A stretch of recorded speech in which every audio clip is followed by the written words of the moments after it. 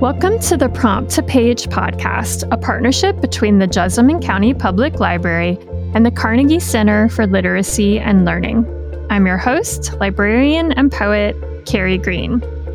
Each episode, we interview a published writer who shares their favorite writing prompt.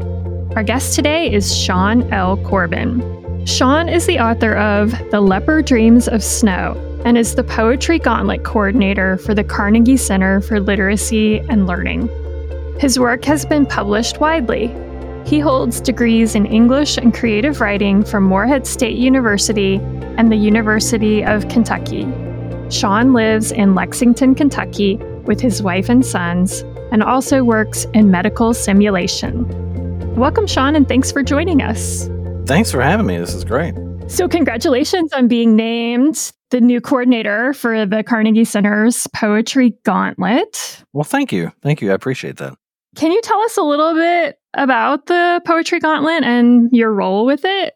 Sure. So the Poetry Gauntlet was an idea, and I'm not too privy to the information of how it initially started, but it did come out of the brilliant mind of Christopher McCurry, who was the coordinator before me, but also, the owner and founder of it initially. Initially, the Poetry Gauntlet was run through Workhorse, which was his kind of writing collective company. It still is. It's still there. And so he ran it himself for several years before forging a partnership with the Carnegie Center and letting the Carnegie Center sort of take the reins, so to speak, or take the lead. And then he decided to kind of take a break. And after this last year, and I'm more than honored to be able to take over from him. And it's big shoes to fill.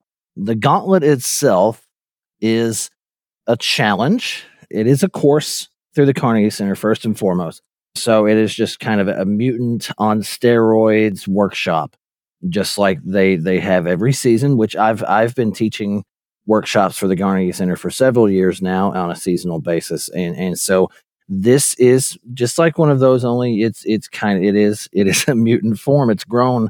It's much larger. So it's a year-long course where we meet on a monthly basis and sort of go over all things poetry and sort of work through the process of what it means to be not just a poet, but a professional poet.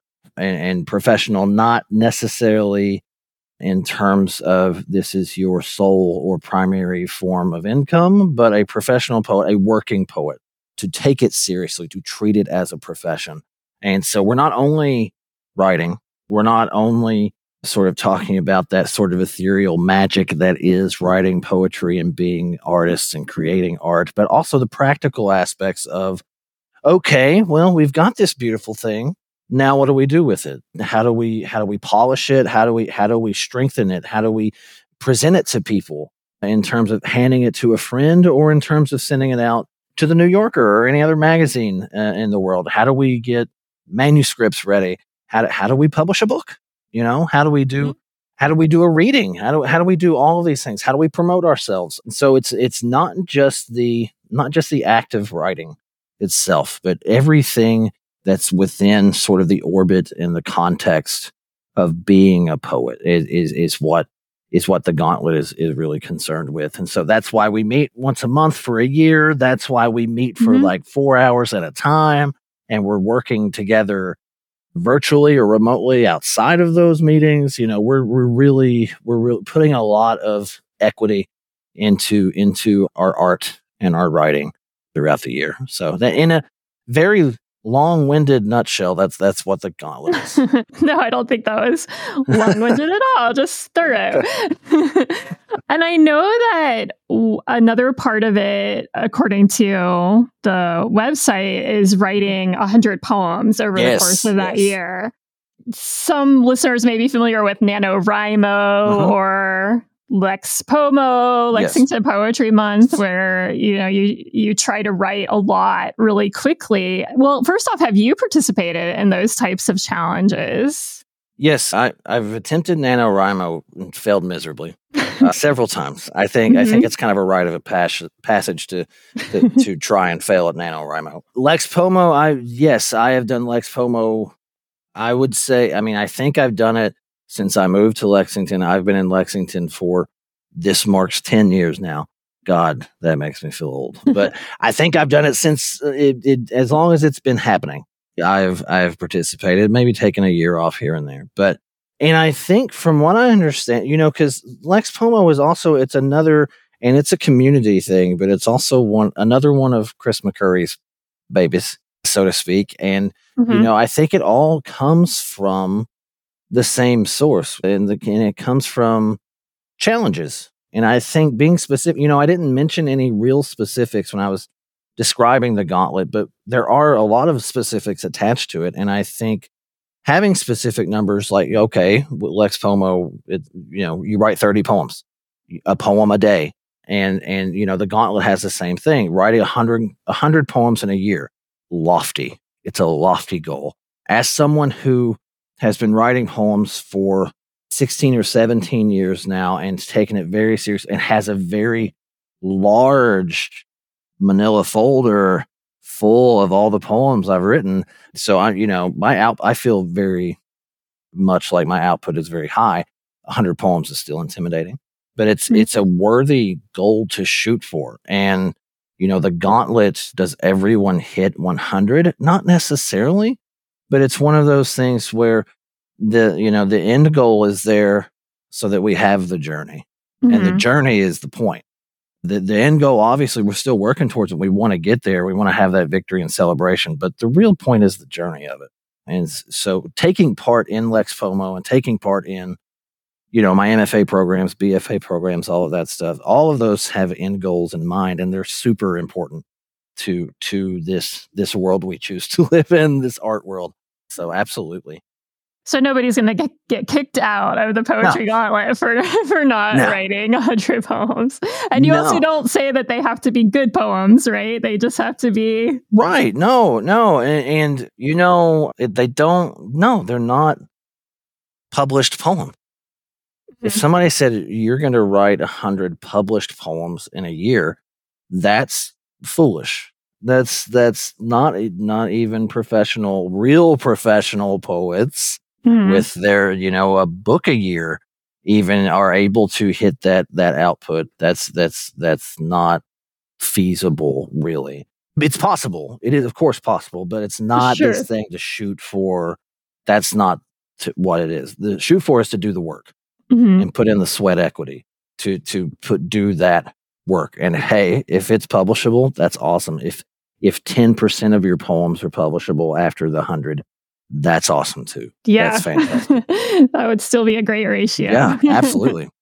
And, to kind of put it in perspective, most poetry manuscripts, the minimum is 48 pages. Right. So, that's half of that. Right. And when you start hitting 100 pages in a poetry book in your hands, that's when you're starting to hit manuscripts I might not necessarily want to read at first glance or grab. That's not the first book of poetry I'm going to grab, because one of the beauties of poetry is, to me, and this is just to me, is sort of that concentrated micro aspect of it. And so I want a collection of 60 poems. I want a collection of 60 or 70 pages. So, having 100, that's you're starting to get best of material there when you start hitting 100. So, do prompts help with coming up with generating those? Absolutely. 100 poems? Absolutely. We are going to be prompt heavy from the first meeting. And I've always been a firm believer in prompts, and it's hard to even imagine. And I know these were a thing 100 years ago, classes or meetings of writers where you don't have something that's kind of, you can consider a prompt. Everything is a prompt. Yeah. If you sit down to write a poem, you don't just sit down and pour it out. Something had to prompt you to do that. And, even even if the poem came to you fully formed, well, something had to prompt that to happen. And so having a prompt, and some of the best prompts I've ever seen are just simple prompts. I love, from some of the stuff that I saw Chris do, take a poem that's fantastic and just take one of the lines out and make it the first line of your poem. Or take like my favorite prompt, which we'll talk about, of the wild text, which is, the first half of it is basically Mad Libs. You have half a sentence. The first half of a sentence, finish it like 10 times. And so, it doesn't have to be this super elaborate, use each of the senses in your poem. That's cool. That's a great prompt. And I'm going to steal it from my own mind right now. And I'm going to use it. But it doesn't have to be this, this, here's a list of items that you have to use. And here's all this elaborate kind of preamble. It's just, hey, look at that wall. Well, that's a weird color. What do you think of?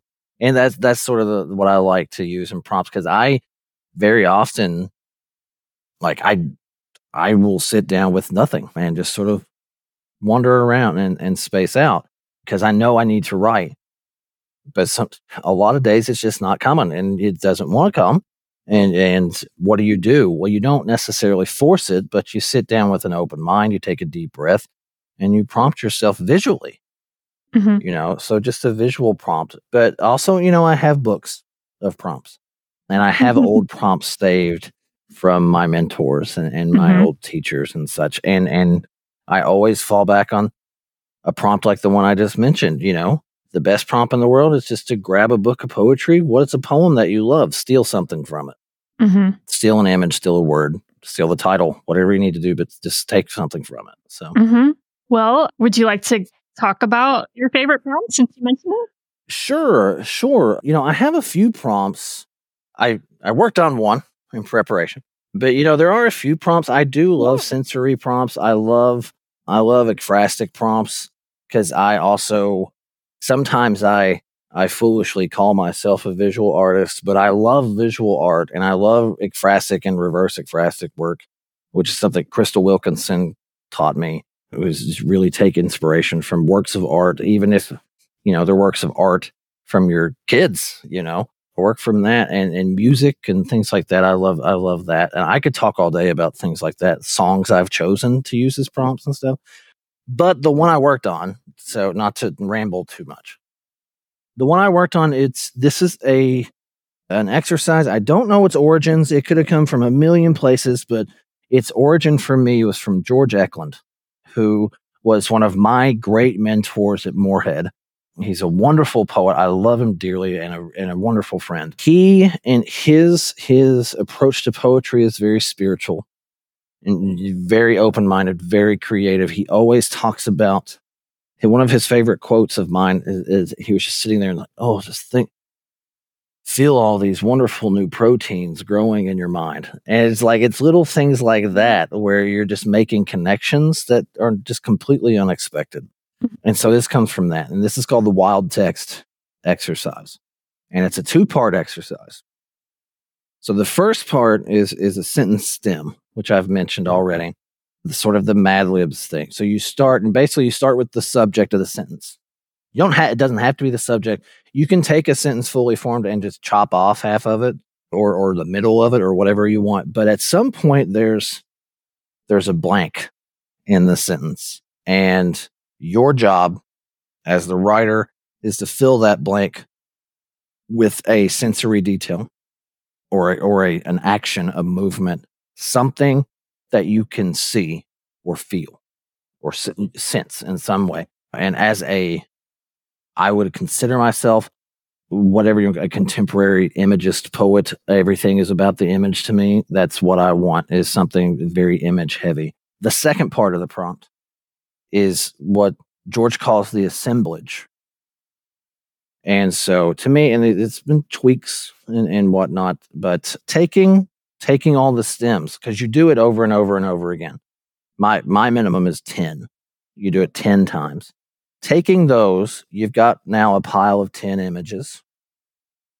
Now it's assembling them. So making an assemblage, and you don't have to follow the syntax. You don't have to use them exactly. But what you have now is this big ball of something out of nothing that you can look at and that can inspire you and make connections. And you can manipulate it however you want, because guess what? It's yours. It's not this fixed thing. It's completely your imagery, your answers, and so you can find whatever poem wants to come out of those. And so so that's the basic gist of it. I did it earlier today. If you wanted to hear the results, actually, I was curious if you had an example. So that's perfect. Yes, I did one. I did it today. So the poem is I'm sure awful, but because it hasn't had any time to marinate. But I did do this, and so I'll read it very quickly. So my sin stem, and it's literally as simple as this: the sun is, and that's where we always started. Something is, and then you just come up with these metaphors. Okay. So the list I had was: the sun is a fist rising over the hills, a drop of saliva from a dog's maw, pouring its blood over mountains and valleys, arcing through the early lavender sky. Very fresh, sorry. A shark lurking in the pre-dawn hours, a ball of beeswax on my tongue, spilt Merlot, the plasmatic mother sauce of my hollandaise, watching traffic flow past on US 60, painting the rolling hills in warm hues. And I stopped at 10. So I used a few of these, but none of them, there's no line in the poem that comes, and you'll notice, that says the sun is. But I use these, and there's very short ones, there's very long ones, there's more general ones or more abstract ones, and more very, very specific ones. So then that's the beauty of it. It's just piling up, piling up, piling up. And the poem I came up with is called Badging In for the Day. And so it's about coming to work. First thing, I leave my car and look to the east. Watch the sun rise over the hills like a clenched fist, spilling paint in warm hues over the mountains and valleys I left in the dark. The light traces its finger over my forehead, my temples, the faint line of stubble just behind my ears, like a dog licking me after a long absence. I cannot shake the flakes of lavender that fall on my skin like ash and soak through. The morning sky is a weathered old atlas, its folds always tracing back to where I slid into the driver's seat and turned the key and made fire. So that's wow. So you can see, okay, there's like a few of those. A few of those stems are in there, and a few of them are manipulated. But just like I didn't have any of that waiting. I just had the stem, and then I had the stem with its answers, and then I had the answers that kind of just melded into something that I didn't have before. Yeah. And it's an assemblage. it's nothing more than that. It's almost like a kid playing with Legos, and just boom, there you have something you didn't have before. And so that's why it's my favorite prompt. Because something from nothing. So no, I love that. I mean, I love the poem that you read, and thank you. And that's great that you were able to generate that so quickly using that prompt. You're kind of creating your own little word bank or your own little form to make your own poem. That's really cool. Yeah, and it's and it comes from this. I would never use like military terms with George because he's pacifist and he. Just beautiful spiritual man. But in terms of the poems, he has this one thing that I latched onto, and do that every day. Do it like clockwork. Do it in a militaristic fashion, even though it's art and it's beautiful. And then it kind of it flows from you, and it felt great to do it, and I felt out of practice, but I also felt like oh yeah, this is that beautiful thing I used to do every day in college. I need to do more of this. And I'm the instructor of a poetry class, I'm writing poems all the time, but I don't, sometimes I just forget that it's all a prompt.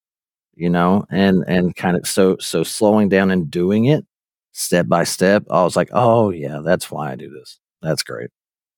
And when you first started doing it, did it take you a little while to kind of get into that rhythm, or did it sort of happen quickly for you from the beginning? From like in school or the beginning, like today? No, just when you first started doing Learning. the prompt. Yeah, learning the prompt. And yeah, no, it's sometimes you have to learn how to get out of your way. It's like meditation. And a lot of times people are like, yeah, I need to meditate. And yeah, everybody needs to meditate. Yes, I will get on my horse there and preach that. But when you first sit down and do it, it's like anything else. You're not going to be perfect the first time.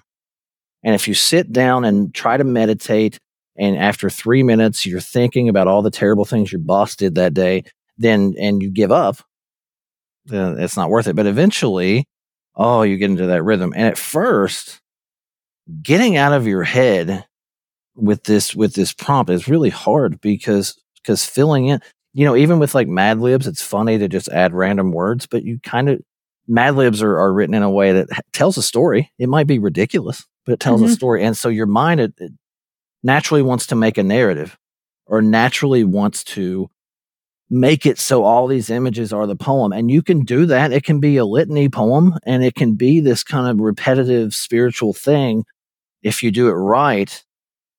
But most of the time, it's if you just leave it at that, that's sometimes it's laziness, because you don't know what you can get out of the assemblage if you then take the pile and make something completely new out of it.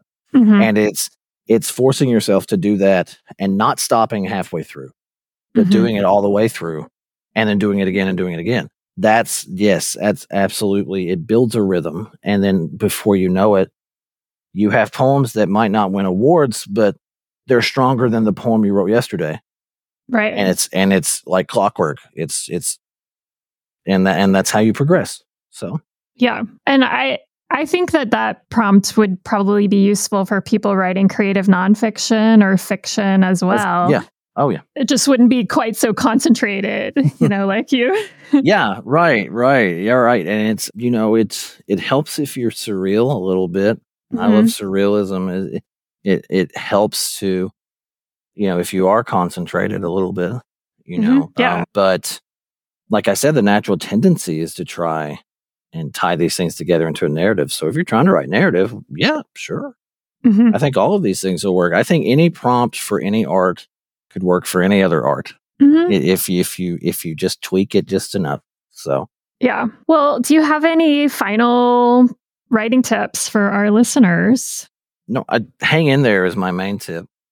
Things get hard, and that's a big thing that the Gauntlet tries to not necessarily fight, because you can't fight it. You can't fight the world. You can't fight the life of a grown-up adult life, and having to take care of your responsibilities, and not just being able to sit around ensconced in the art world, but giving yourself some time every day, which I struggle with, but I know I need to, because I know if I do it, I feel better. I just naturally feel better. It's like exercise. It's like meditation. It's like eating right. It is ingesting and releasing the right things in a natural and healthy way, and doing it consistently you see progress. Just putting in the work, putting in the sweat. I used to say, when I was in school, I would say, I have to write the crap until the good comes out. And that's what I was doing. I was just writing every day, just like 3 poems a day, 4 poems a day, just getting it out. And I don't necessarily look at it like that anymore, but like I wouldn't call it that anymore. But I do know I have to write, and I have to write as much as I can to stay sane and to progress in what I want to progress at. And it's the same as if I wanted to bench press a certain number. Well, I need to get there and do the work. So yeah, that would be my biggest suggestion. And then just finding a community. The Carnegie Center is wonderful for that. And hey, we're not just the Gauntlet. We have workshops. I teach workshops too, still, and other wonderful instructors. And so not doing it in a cave. is good too. And things like, things like this, things like podcasts, things like reading books and things, just connecting in different ways. That's what I can say. Right. Well, thank you so much, Sean. I really appreciate it. And I'll be trying that prompt myself. Awesome. Thanks for having me. I appreciate it. Thank you for listening to Prompt to Page. To learn more about the Jessamine County Public Library, visit jesspublib.org. Find the Carnegie Center for Literacy and Learning at carnegiecenterlex.org. Our music is by Archipelago, an all-instrumental musical collaboration between 3 Lexington-based university professors. Find out more about Archipelago, Songs from Quarantine, Volumes 1 and 2, at the links on our podcast website.